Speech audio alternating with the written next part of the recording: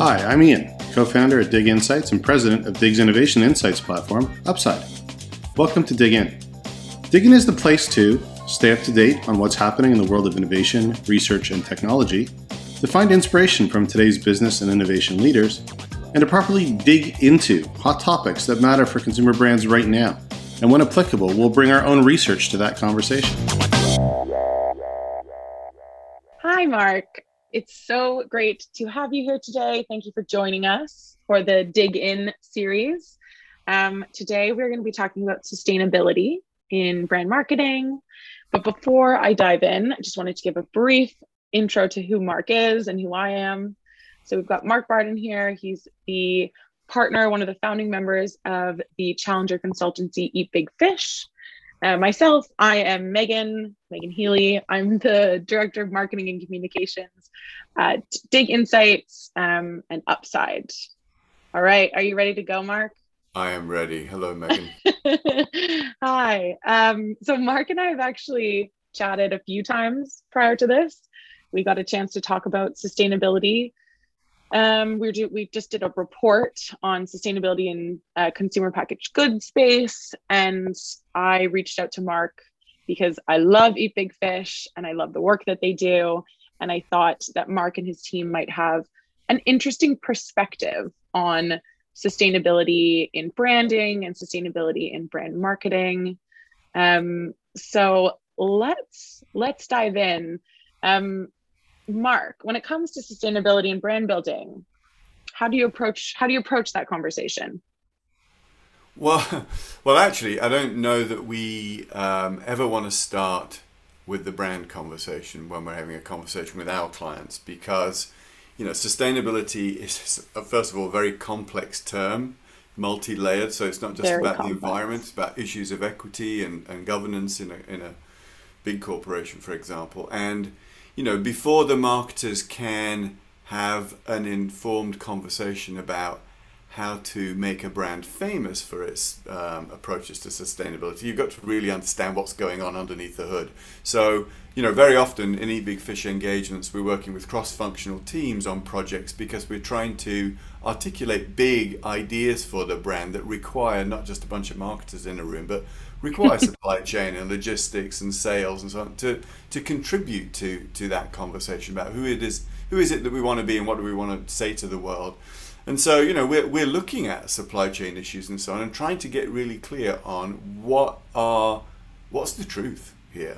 Sustainability is not one of those things you really want to mess with. It's too important. Brands that don't have their story straight, who've maybe been caught telling a few teeny weeny ones or some whoppers like VW Dieselgate will get busted, and you can do a lot of damage to your brand if you don't have clarity about what's true or what could be true or what we want to be true in the course of the next couple of years. So the conversations always start with the substance of what's actually going on here.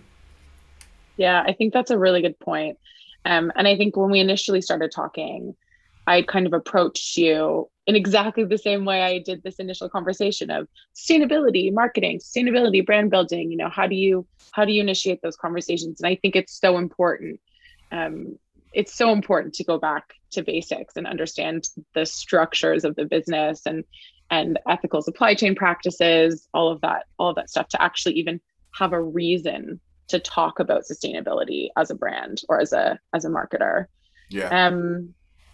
Do you have any? Thing I'd say, Meagan, it was just to, 10 years ago, I've been thinking about this stuff for a long, long time. I haven't done nearly enough, as much as I would have liked to have. But even 10 years ago, these conversations, the ones that we're having now and the ones that I could talk about maybe later about some of the work we've done with clients, just weren't happening. Nobody, it didn't feel like sustainability had tipped, to use Malcolm Gladwell's point, as an issue. Which is horrible to say because, it's been fundamentally important to us for years and years. But we're at that point now where we can have the kind of conversations that you and I started to have and that more and more clients of ours want to have and need to have. So, I just wanted to put that out there that, the reason why this was such an interesting conversation for me to have repeatedly with you over the course of the last few weeks in various different ways. I'm sure you wanted to have it 3 times, didn't you? Yeah, I really did. Well, because we were trying to get it right between us. I mean, yeah. Just for people who are listening, we started out writing, blog posts and articles for you guys to publish, and it took us 3 or 4 rounds to get it right, where we were comfortable saying, this is how we want to frame this. So thank you for persisting with that and getting me to clarity. No, thank you. It's been really interesting, because I think one of the initial points you just made is that sustainability, I forget the way you specifically put it, but it means so many different things to so many different people. It means so many different things to people who work within businesses and consumers within their home lives. So it's always important to kind of wrestle with what does this actually mean, and how can we make it meaningful, as opposed to it just being kind of a fluff piece on marketing with sustainability in mind. Mm-hmm. All right, so in terms of if we are talking about sort of marketing sustainability, or using sustainability as sort of marketing messages rather, mm-hmm. How can you talk to us about sort of a way that anyone listening could leverage any internal work that they're doing or want to do as a business within their marketing? Yeah, well, let me just give you a sense of maybe just a really simple tool, because it's hard to know how to get going with this conversation. Yeah. If you're sitting there as running a brand today and you're like, look, sustainability, it has to be part of the solution going forward. Otherwise, we don't have a planet to continue to support people and sell them stuff. Just doing an internal audit on your working with cross-functional teams of people to say, okay, let's imagine 3 kind of buckets, if you like. So bucket number 1 is things where we are woefully behind the category on, and just have a very honest conversation about evaluating yourselves against the competition, about areas where you're really weak. In terms of, like what your factories look like, where your ingredients come from, the percentage of organic you have in there, what the makeup of your workforce looks like. Just getting really clear on where you're inadequate. The next bucket would be the things where we're doing really quite well, but that we might actually need to double down and do really much better. So we call that the brilliant basics bucket. These are basics in the category today. If we're in the food space, we need to be thinking in terms of this and this and this, and we need to be doing those as brilliantly as we can, but in and of themselves they're not differentiating, and that's the name of the third bucket, is compelling differences, right? So is there anything that we're doing that give us an edge from a communications point of view, from a brand's point of view, are compellingly different in the marketplace? So start with that honest assessment, audit of what's going on right now, and then benchmarking against competitors and so on, start to figure out, well, where are the opportunities for us to get ahead of the competition? So there's a great example of this, which is, will come readily to mind for many people listening to this, which is Burger King. Yes. And the Moldy Whopper, which all marketers know, because it got 8.5 billion views. It did pretty well. It did pretty well. And hats off to Fernando Mercado, who I think he's just left Burger King actually, but he and the team there who've repeatedly done stuff that has quote unquote made the brand famous. That's a big way that, piece of language that Eat Big Fish uses, borrowing heavily from Peter Field and Les Bennett's work on how challenge brands succeed, how brands win in today's world. But the Moldy Whopper. So there was 3 or 4 years of work that went into cleaning up the Whopper, right? So the marketers are reading the tea leaves. Clean eating, as it's called, was becoming a thing. People are concerned about, pesticide use and preservatives in food for unspecified health issues and so on. We're not really sure exactly what impact they are, although there's a book that just came out. I was reading about it in the Times this weekend about fertility rates. Have you seen this? This is going to become a No. huge issue. Well, we're basically becoming less and less fertile as a species, to the point where Yes.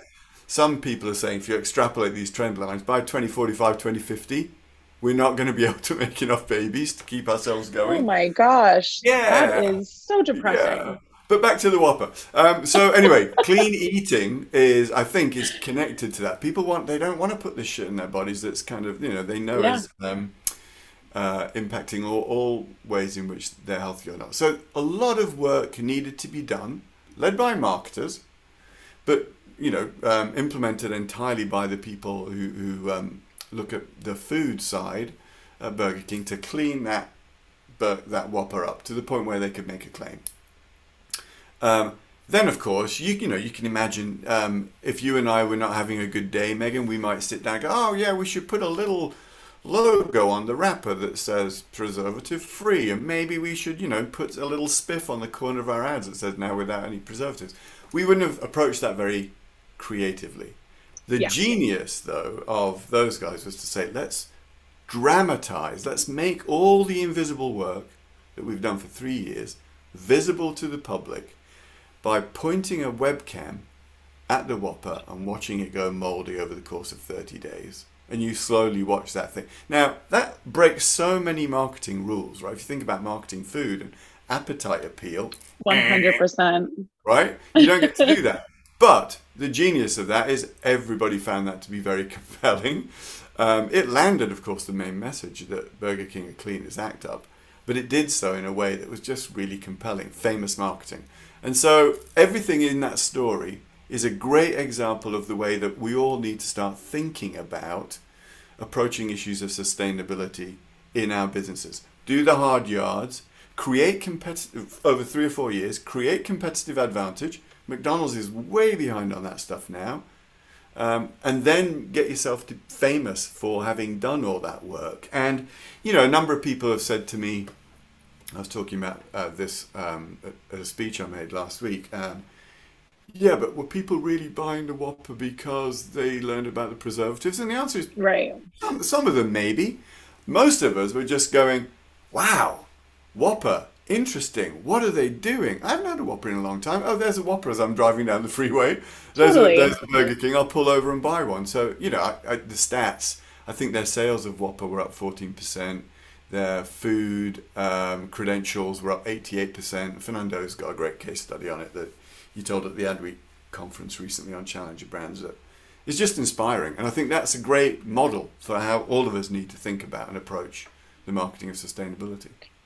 Yeah, I love that example because it is so inspiring, but it's also, again, as you said, like it sticks in your head. And I think it's particularly inspiring given the category that it's in. I mean, obviously the fact that, I think we talked about this in one of our previous conversations, like it's very difficult for any of Burger King's competitors or most of Burger King's competitors to kind of respond in kind, which I think really helps their case, right? Like it makes the sort of gravity of what they're doing even more compelling. Yeah. Well, and okay, so just a minute, go I just ahead. want to make one more point out. So if you're sitting listening to this, this is a signal story for us because you've got to ring the bell internally and say, we're not doing really honest evaluations of the work in this place around sustainability. We're going to get sideswiped by a more aggressive, proactive, visionary competitor at some point soon. And, who knows how big of an impact that kind of stuff will have long term, but do the work and be the leader. Get ahead of it. Claim that thought leadership position as the most sustainable brand in whatever category you're in. Yeah, I think that's an awesome point. It's also a really nice segue. Thank you for that. I'm thinking about another conversation that we had previously around, big versus small, the little guy versus the big guy. And obviously Burger King is a big guy. Yeah. They have the kind of force of market share behind them. What would you say to a startup or a growing brand who might not have the dollars to spend on a campaign like this? Not that that's always what you need, but yeah, what would your recommendations be to or any startups that you think we could look to? Yeah, well, as sort of great examples. Yeah, I think that, our pitch very often to smaller companies when we work with them, I just want to be clear that challenger mindset is nothing to do with how big you are, right? So I Yes. think Burger King has a challenger mindset, and it's an enormous company, as you said.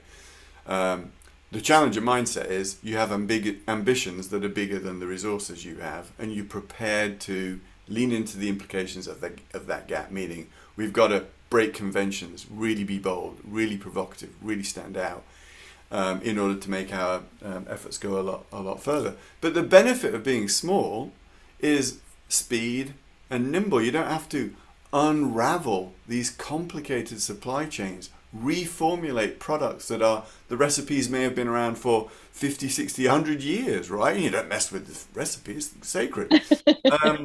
But you don't have a lot of those issues when you're a challenger brand, because True. you're a small brand, because you're starting off.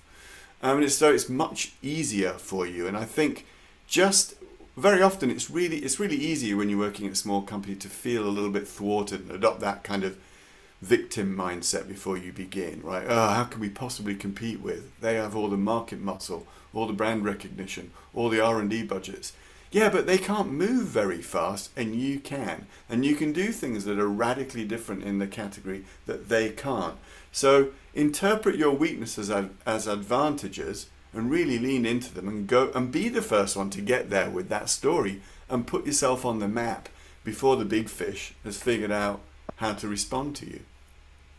So for us, I mean, as neutrals on the sidelines saying anybody can have the challenger mindset here, it's a win-win world for me, because I love it when Burger King moves, because they're a huge machine and they can have massive impact on the marketplace. And you know that every other fast food company on earth is now scrambling to figure out how to clean up their act because of moves being made Totally. by Burger King and arguably by Chipotle first, right? And I'm sure people listening to this will think of a dozen other examples that are better than that, of people who've already done the thought leadership and got there first, and that are forcing these big fish to react. It's great that they're reacting, though, because they can move markets when they re-engineer their supply chains. But it's great to have feisty upstarts, underdogs, underneath, doing impossible things that the category never thought they would see, and going, oh shit, now we've got to get our act together and respond to that. Or we lose share by 1,000 cuts, as well as by the big fish getting their act together. So there's a lot of energy and dynamism in sustainability today, and that's one of the things that makes me optimistic that we might actually be able to do something in time. Who else makes you optimistic? Are there any other brands that, I don't know, the team at Eat Big Fish or yourself, you kind of look to in this space as leading the charge around sustainability? Yeah, Oatly, we love. It's a sustainability story baked into the product truth itself. Definitely. Oats, has a lower carbon footprint than cows. And it seems a lot more natural when you think about it to drink oat milk than the milk that baby cows drink. It suddenly gets quite icky, and I think, Yeah, it gets weird. yeah, and John Schoolcraft, who's the creative director at Oatly, who I've had the pleasure of meeting and then watching him present their story, is phenomenal. Just in terms of, I've seen that story, and the way that they structure their marketing team, well, or their creative team as they call it.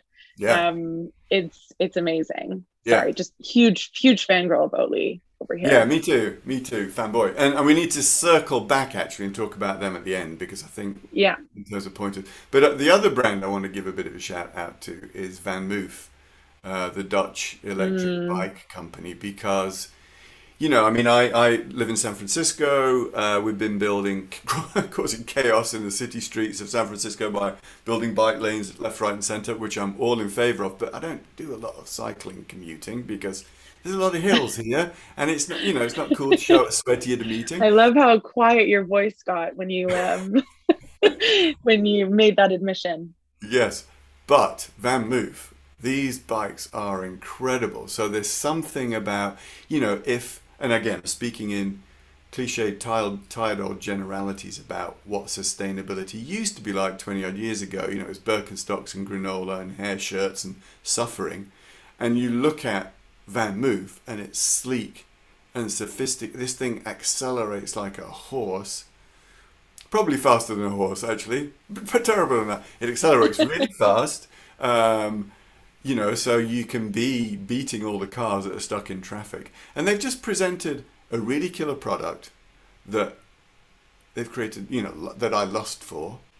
But they've also presented it inside a frame of reference that is really visionary. So they're very clear about the monster, something that we talk a lot about at eatbigfish. When we talk about how do you create fame, how do you generate energy around your brand, and it's very often about having clarity about who the monster is. So Van Moof is taking on the automobile. One of their commercials is this beautiful luxury sports car is melted down like a sort of molten metal, and it transformed into a Van Moof bicycle, and it's just really cool to watch. But they've also spoken about the transformation of cities if we get rid of all the cars and we have people commuting on these bikes. And they're talking about, in classic Challenger fashion, massive ambitions way beyond their station, frankly, of how do we get the next billion people onto bicycles. So I'm inspired by the vision, I'm inspired by the product, the marketing is sublime, and it's nothing like the cliched old granola days. This is modern, it's hip, it's cool, it's contemporary, and it makes non-sustainable stories feel so out of touch with reality. And I think that's the kind of energy that this new generation of challenger brands in the world of sustainability is bringing. It's just, of course, this is what the future looks like. Of course, we need to get to this place. Are you insane? If we don't, ... And I'm buying in. And I think a lot of,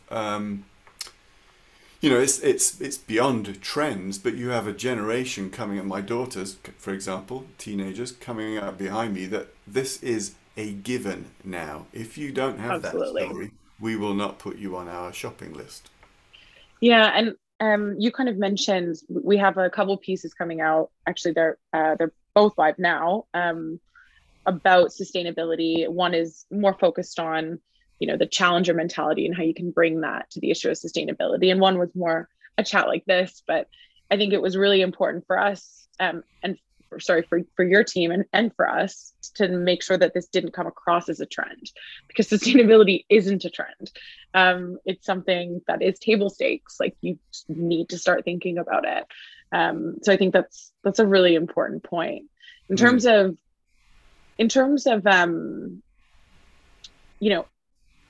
commenting on sustainability or having a brand story on sustainability. I'm curious what you think of, does every brand need, are there certain things that could just exist sort of within the quote unquote four walls of a brand? Do they always need to be talking about sustainability to the wider world? Do you have a view on that? Yeah, yes, we do. And I think it's always, every case that we're involved in, and you have to start treated on its own merits. So I think the best way to think about this is in terms of what's foreground and what's background. So modern day brands, because there are all kinds of different communication channels and different ways of discovering things about your brand, some people will double click into the background story. It might be a small percentage, but that small percentage can be really vocal, right? And even brands like Everlane and Reformation, which are kind of icons in a way of sustainability, their stories have not exactly fallen apart, but been found out to be not bulletproof. Yeah. And so the dangers of leading with it is that you make yourself a target. Now, I don't know that there's anything wrong with that, so long as you go in with eyes wide open and design your brand from top to bottom to be the real deal, to be built on truth. But my point is, if you're a beer, there may be other things that you need to lead with and say to the consumer that are the foreground, the sharp end of the spear, that get people interested in your brand. Just your commentary on popular culture, or your commentary on sports, or the dating game, or whatever it is that young people are also very, very interested in, and that's how you can make your brand famous. And the sustainability story may be in the deep background for anybody who chooses to find out. So I think every case needs to be treated on its merits, which is, what is it that we need to say to get people motivated to buy our brand, and can it be about sustainability? Because if we've got a compellingly different story there, let's lead with it.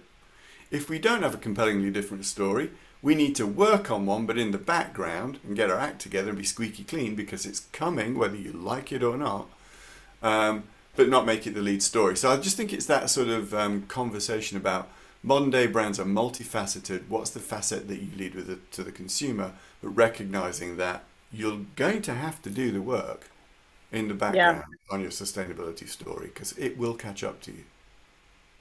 Yeah, it's true. All right, I'm going to switch gears slightly. We've talked a little bit about challenger brands. You've talked about how, size is not doesn't come into the definition of a challenger brand. But I'd like to talk a little bit about sustainability as a challenger brand. And before we dive into that, do you mind just giving everyone listening a little bit of a recap on this idea of being a challenger brand and what that means in today's world? Yeah. So it's a mindset, right? That's the way we talk about it with our clients. We work on companies, all different categories, all different shapes and sizes, all different histories, been around, 109 years in the case of the Tillamook County Creamery in Pacific Northwest to brand new startups down here in Silicon Valley. The mindset is that you have, as a group of people, an ambition that is much, much bigger than people would expect you to have given the resources you have available. And that you are willing to do whatever it takes to close the gap between those two things. So that means identifying the conventions of the category and saying we're going to blow some of those things up. Food industries never talks about moldy food because that's not appetite pill. BS, let's do that. Because in breaking the convention, you signal, oh, they're up to something. So it's breaking conventions, being provocative, bringing new criteria of choice to the category, right? So electrified bicycles that accelerate really fast away from red lights is a new way of thinking about the bicycle. And I think there's a great line that that Van Moof uses. Thought the bicycle had evolved completely. Think again. So new criteria of choice being brought into the category. I didn't know that milk could be made out of oats.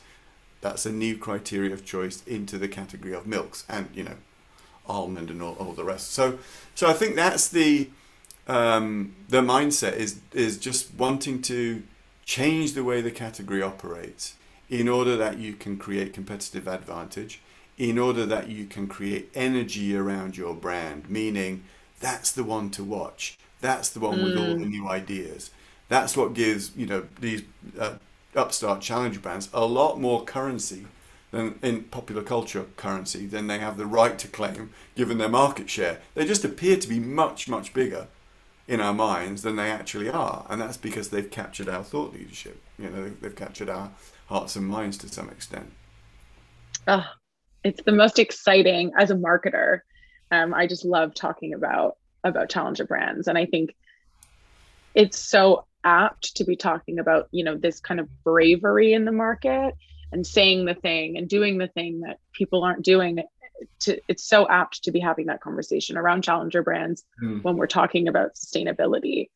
Can I say something about that too, Meagan? Because I made this speech last week, very similar content to what we're talking about here today. And I felt a little guilty about it afterwards, because it's really easy to stand up on the stage and show a bunch of really great examples of what other people are doing and get everybody energized and then walk away.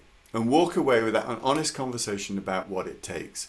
So the question I ask myself is, would I have approved the Moldy Whopper? Yeah. And the answer is, I honestly don't know. We'll never know. Of course, I'll tell you, of course I would. No, I may not have done. And the answer is, it's really hard to know when you see something like that it's going to really work. So I think there's a couple of things to say about that.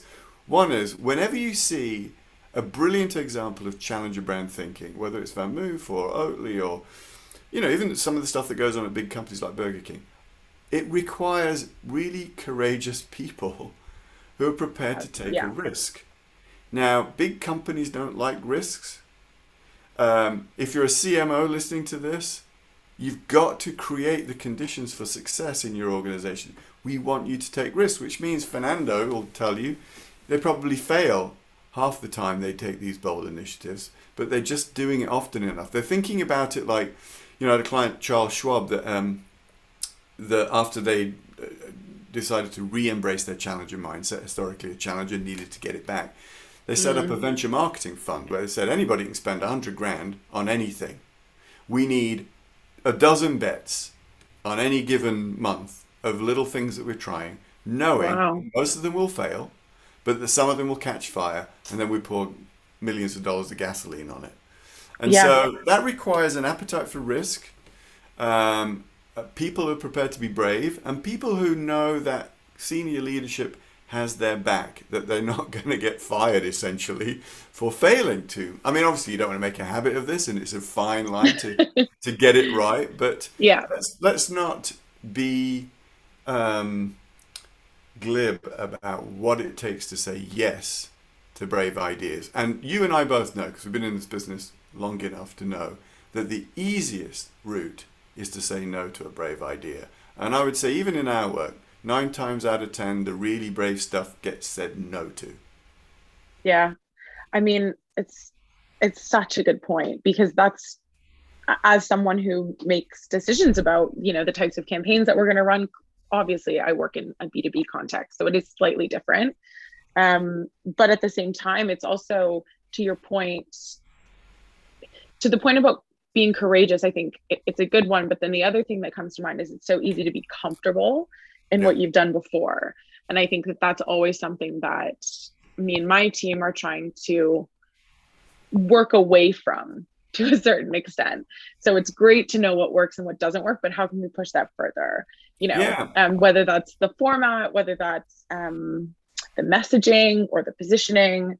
And I mean, that's one of the reasons why we're doing this podcast, right? We want to give it a go. We want to try and see what we can do. We've got so many smart people that, we work with as an agency at Dig, so many smart clients, so many smart people like yourself who I'm getting to chat to. So why don't we try out something new? Yeah, I mean, when Adam and I were doing research for a book called A Beautiful Constraint, I met Dr. Keneal Joyce, who told me about the anti-originality bias. And she said human beings are almost wired to not like originality, because originality looks weird, right? It looks different. Right. And we're hardwired to spot difference a mile away and either fight it or flight from it. And she said, you have to recognize and tee up in your organization. Your first reaction may not be the right reaction. So if your first reaction is, that's different, I don't want to buy that concept, sit down, reflect on what's the business situation that we're in. Oh, we're outspent 100 to 1 by the Goliath in the category. We really need to do something quite different. When you look at it again, does it make strategic sense? Is there some rationale for why we would show that moldy whopper or show that car melting? Yes or no? And the answer is probably still going to be, you have to fight your instinct to say, because you want to stay in the comfort zone, to your point. That's another way of articulating the anti-originality bias. And so, take another look, think a little bit harder, trust that somebody's going to, I mean, the acid test is, okay, so you're not going to buy it. Great. If your competitor runs it next week, how are you going to feel? Oh, horrified. Oh, that's a good one. Yeah. So I'd be horrified. Great. So let's just, step over the line. It's kind of like we talk a lot about towing the line, and when you got to tow that, you got to push right up to the line. Yeah. Challenger brands, you have to, on occasion, not all the time, strategically step over the line into that unknown space and do something from that place, which is going to look different. You're probably going to have to battle a dozen people on the way to getting to yes, but that's your responsibility as a challenger brand marketer, I think, is to not do as few things as possible that, well, let's stop the mealy mouth. Do nothing that looks conventional. Do nothing that you think isn't going to lead to fame. Do nothing that you think some people are going to dislike, or you're going to get criticism, or you're going to get flack for. In fact, one of the things I suggested, again from the stage last week, was make critical feedback, bad feedback, a metric. Because if you're not getting that, if you're not getting anybody complaining, it's a key indicator that you're not pushing it hard enough. Yeah. Okay, so you've kind of teed me up there for a few other tips that you have for people when it comes to approaching sustainability as a business, within the context of being a challenger brand. Yeah. Well, so really simple exercise that anybody can do here is, we talked about breaking conventions. So it's remarkable to me how categories very quickly create a design language, a visual language, a vocabulary, right? So the easiest example of this is think about a hotel room. Is there any difference between a Marriott and a Hilton? No. There's not. We call this... Well, other than Citizen Me. I love a good Citizen Me. Yeah, there are some examples of hotels that look very, very different than others. But, all categories have a design language that is conventional wisdom. That's just how you market this. That's just how you design that. So do an audit of your category. Pull out ads, pull out photos of your competitors' products. Create a collage of this is what the category looks like. And then as you're evaluating product ideas or service ideas or creative concepts, can you see it on that collage? Because if you can, you should probably start over. So it's a really... And make that, put that in the middle of your workspace together and put a great big sign over the top of it that says, do not do this.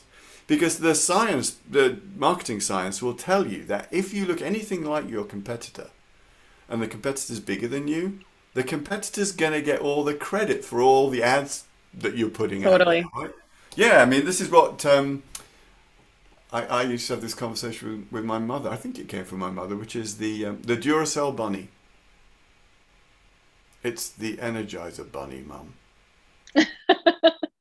Oh my God, I didn't even realize. I was No. like, yeah, the Duracell bunny, of course. Right, all categories have a black hole called the brand leader. And if your work looks anything like that, they get all the credit for it. So you're wasting money. You're literally pissing dollars down the sink if you do anything. So...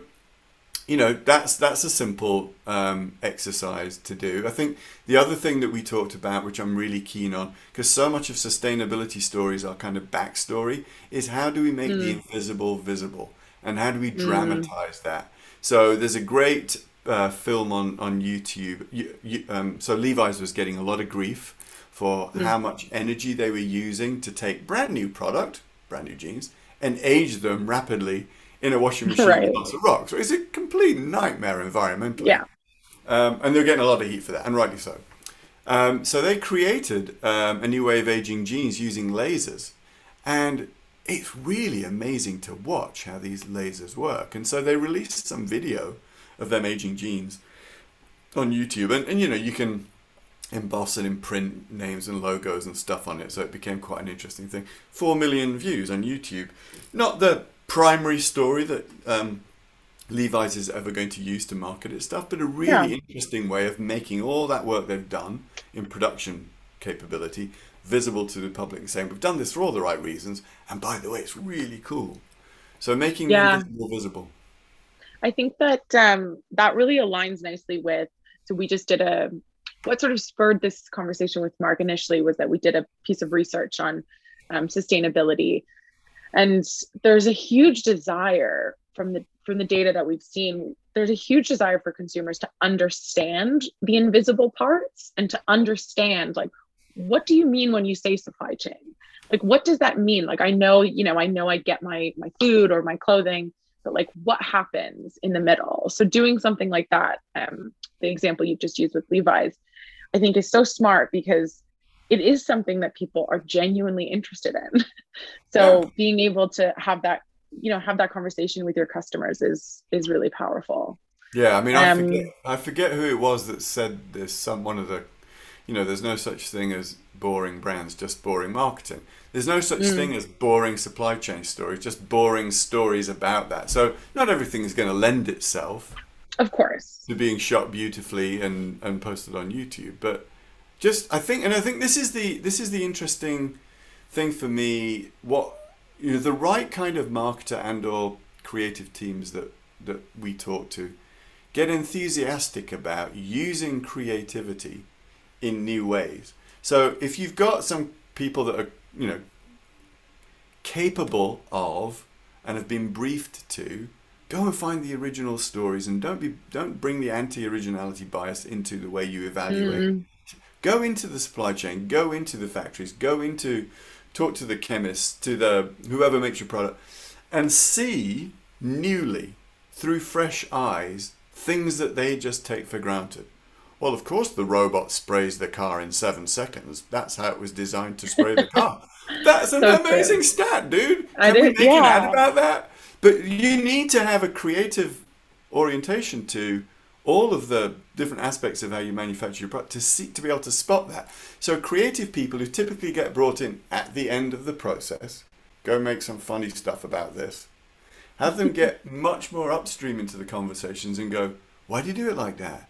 That's really cool. Has anybody ever? I mean, got amazing opportunity to work with Callaway on golf Mm, club, and they have this thing they call the ballistic center, right, where you go down and you see robots whacking golf balls and it's just incredible to watch, particularly for a golfer, right? And we're like, yeah. why don't you just put the ballistic center up on the And they're like, no. well, to be fair to them, they're a very, very cool marketer, and they've done a lot of that kind of stuff since then. But it's just bringing that lens to it and saying, you know how interesting this is, and they're like, Yeah, it's no, we so do it true. every day. Yeah, and I think also when you're in the same category or industry for a long time, even the industry, like anything that's happening within your brand or within your competitors' brands, it almost starts to get like a filter on it. Like Yeah, nothing becomes exciting, and the creativity isn't there. So bringing someone in with fresh eyes, or even taking someone from a different part of the organization in and looking at something with fresh eyes is, it's a great shout. It's a really good yeah. Well, idea. we have this term intelligent naivety, Mm, and if the history of challenger brands is actually, arguably, the history of someone bringing intelligent naivety into a category. So if you think about Eric Ryan's approach to building method back in the day, right. intelligent naivety says, wait a second, so you've got all this industrial cleaning product in great big plastic jugs, but then you've got people walking into Bed Bath and Beyond and spending $20 on this beautiful soap dispenser. Why don't you just package the stuff in beautiful Yeah. soap dispensers to begin with, and then they don't, and then they'll bring it out and put it on top of the in the kitchens and put it on display. Essentially, that's intelligent naivety at work, and lots of categories get upended by new people coming in from the outside and saying, well, why do you do it that way? What if we did it this way? And you can actually design a program. We do it all the time with our clients, where we ask them to bring intelligent naivety into the category. And one of the simplest tools Mm, is simply to say, go outside your category first, zero in on the consumer that you're trying to reach. You know who your consumer is. Ask yourself, what else are they really fascinated by right now? Oh, they're really fascinated right now by Dancing with the Stars. Interesting. What else? They're really interested right now by a Tesla. That's the car they want. Okay, what else? What are those brands doing to make people really interested in them? And how might we just steal with pride those insights and ideas and overlay mm. them onto our own category and see what happens? And 90% of what you create will be garbage, 10% will be gold and will be transformational for your brand. Love that. All right. I'm very sad to say we are coming to an end, but I didn't want to leave Oatly out of the equation. We said we'd come Hmm. back to Oatly. Oh, I Was just, there anything yeah. I was there think anything we've we might have covered missed? most of it, haven't we? I mean, I I think the think thing so. about you made the reference to the fact that they're the creative department, right? So, what Yeah. is it that we call ourselves? We don't call ourselves brand. We don't call ourselves sustain. We call ourselves the creative department, and they bring creativity to every single piece of label copy. Even, I mean, the example that one of my colleagues in the office shared with me was when Oatly launched their sustainability report recently. And on the front cover it said it said TLDR could do better, or something along those lines. I'm sure I'm misquoting it slightly, but because this is a brand that's set itself up to have a kind of postmodern relationship with its customers. It's very knowing. It plays the game. We're advertising to you, and I know that that we're advertising. It's playing a sort of meta game. It's brilliant. Yeah, and just the honesty to be able to stand up and say, look, we didn't get it right enough last year. We have to do better, is a way of building trust. And I think, this may be a good way to close this, which is ultimately, brand building has always been about, and will always be about trust. And on some level, that trusting relationship between consumers and brands and businesses is broken at the moment. For all sorts of good reasons, really bad behavior by brands, and also, did you not see this coming? Shouldn't we be better prepared for the future? The trust is broken. And so we need to build that back by doing the right thing. And sometimes doing the right thing is admitting that you did the wrong thing last year, and you'll work better to make it right. And that's what Oatly did, I think, on their sustainability report. And it just engenders belief in them. Yeah. That is a really nice way of closing off. Mark, thank you so much for your time. It's been such a pleasure. Tell people where they can find you or any of Eat Big Fish's work. eatbigfish.com is the place to go. We also have a website called the Challenger Project, which is our ongoing study of challenger brands and how they punch above their weight. And it's always got new, fresh content on there. So you sign up for our newsletter and you'll get a little monthly thing in your inbox that will make it super easy to follow along with us. And I'm Mark at eatbigfish.com. If anybody's got any words of wisdom for me, I'd love to hear them. Awesome. Thanks so much. And we'll see you guys soon. Thank you. Thanks, Meagan. Bye.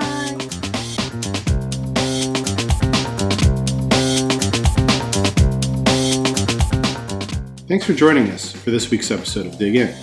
If you want more information about Dig Insights or Upside, please check us out on LinkedIn or at our websites at diginsights.com or upside.com. If you have any ideas for future episodes or would like to be a guest, please feel free to direct message me through the LinkedIn app.